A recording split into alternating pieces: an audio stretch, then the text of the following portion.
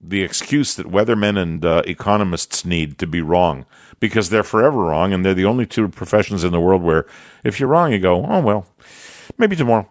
Okay, so maybe tomorrow. Today, I want to talk a little bit about real estate. National home sales via Canadian MLS, multiple listing services systems, rose 1.9% in July, building on increases in each of the two previous months, but still running below levels that were recorded from mid-2013 to the end of 2017.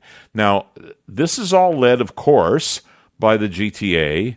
More than half of all local housing markets reported an increase in sales activity from June to July. And to interpret some of this for us, we have Tom Storey joining us. He's been with us before, sales rep with Royal Lepage Signature Realty. Hi, Tom. Hey, thank you for having me back on. Okay, so tell me a little bit. This is the CREA report, and I think we're particularly interested in what's happening in Toronto. It isn't like it was a couple of years ago, but it's still rocking. So I would say when you look at the report, especially month over month, and even if you go back year over year, it's actually encouraging considering that we now have the stress test. So it's harder to get pre-approved for that mortgage. You're talking about the stress test introduced at the Fed level. Correct, yes. Yeah. So now you're getting, stressed at 2 basis points higher than the actual mortgage amount that you're taking. And in that year period, there's been 4 rate hikes. There's been a full point that it's gone up. So it's now more expensive to borrow money. So the fact that the numbers are still looking positive, I think, is something that's very encouraging. And prices are going up, right? That's the thing. I mean, if you break it down and see what's happening now, it really depends on proximity to the core. The further you go outside the downtown core of Toronto, we're seeing, lower activity the further you go out. But if you go to the 416 area, year over year, detached homes are up 4%, semis are 7%, condos are almost 10%. Like, the market's still moving, which I think is very encouraging. I think it's great the market is still moving, but it flies in the face of the stories that we've explored a little bit here on the station over the last couple of months, to the effect that boomers are selling their houses and pocketing some of the money and moving ex-urban to places like Prince Edward County and Collingwood and Niagara. How do we square that with what you're seeing in Toronto? Well, a lot of those boomers have kids entering the market, and guess who's giving them their down payment? So that's where that extra money's going, is what you're saying. Yeah, I mean, listen, a lot of our clientele, we hope a lot of first-time home buyers get into the market. And, the dream of buying your, detached property the first time around, but listen, that's not realistic anymore. So these first-time buyers, these millennials, they're starting to become creative, whether that means, getting a little bit of money from their parents, or if it's staying at home a little longer, renting with a roommate, maybe not spending $7 on that morning coffee, but getting pods at the office.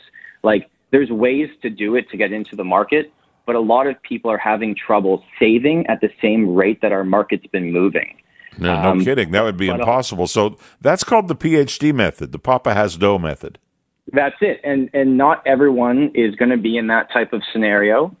And, what I always look at is if you look at, the smaller property types, whether it's a starter condo, but you look at the appreciation they're seeing, if you can afford that right now, you can build up equity over time. And, based on where mortgage rates are, at least half your payment every month is basically going in your pocket because it's going to principal. It's a good way to get started. You're in the property ladder. And if you sit on the sidelines and wait, from what we've seen, at least, over the last 10 years, you might be priced out. Okay, quick question, quick answer, and this is a bit of a curve. This comes from New Zealand, which is not, I mean, it's far away, but it's not that different from us. Tenants on our own land is what they're saying, and they've passed legislation that essentially bans the sale of homes to foreign buyers, and they're an outright ban. And so what that is going to do, they hope, is preserve the property so that people are not indebted to or tenants of people from outside of New Zealand. Only New Zealanders get to buy the homes there. What do you think of that? Well, I actually looked this up before, and the vote that made this happen was 63 to 57. So, obviously people were pretty split on this. That's honestly something I don't ever see coming to Canada unless things get ridiculous, and they're just not at that level. I think, one thing that's so great, especially where we live here in Toronto, is, our immigrants coming into the city. That is what builds this amazing culture that we have.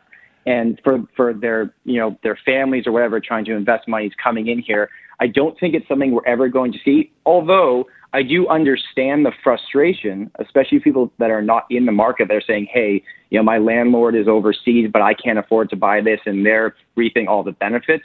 So I get the frustration level, but I don't think that's something that we're ever going to see here, at least for not a long period of time. I suspect you're right. I thank you very much for taking the time to talk to us. Tom Storey, sales rep with Royal Lepage Signature Realty.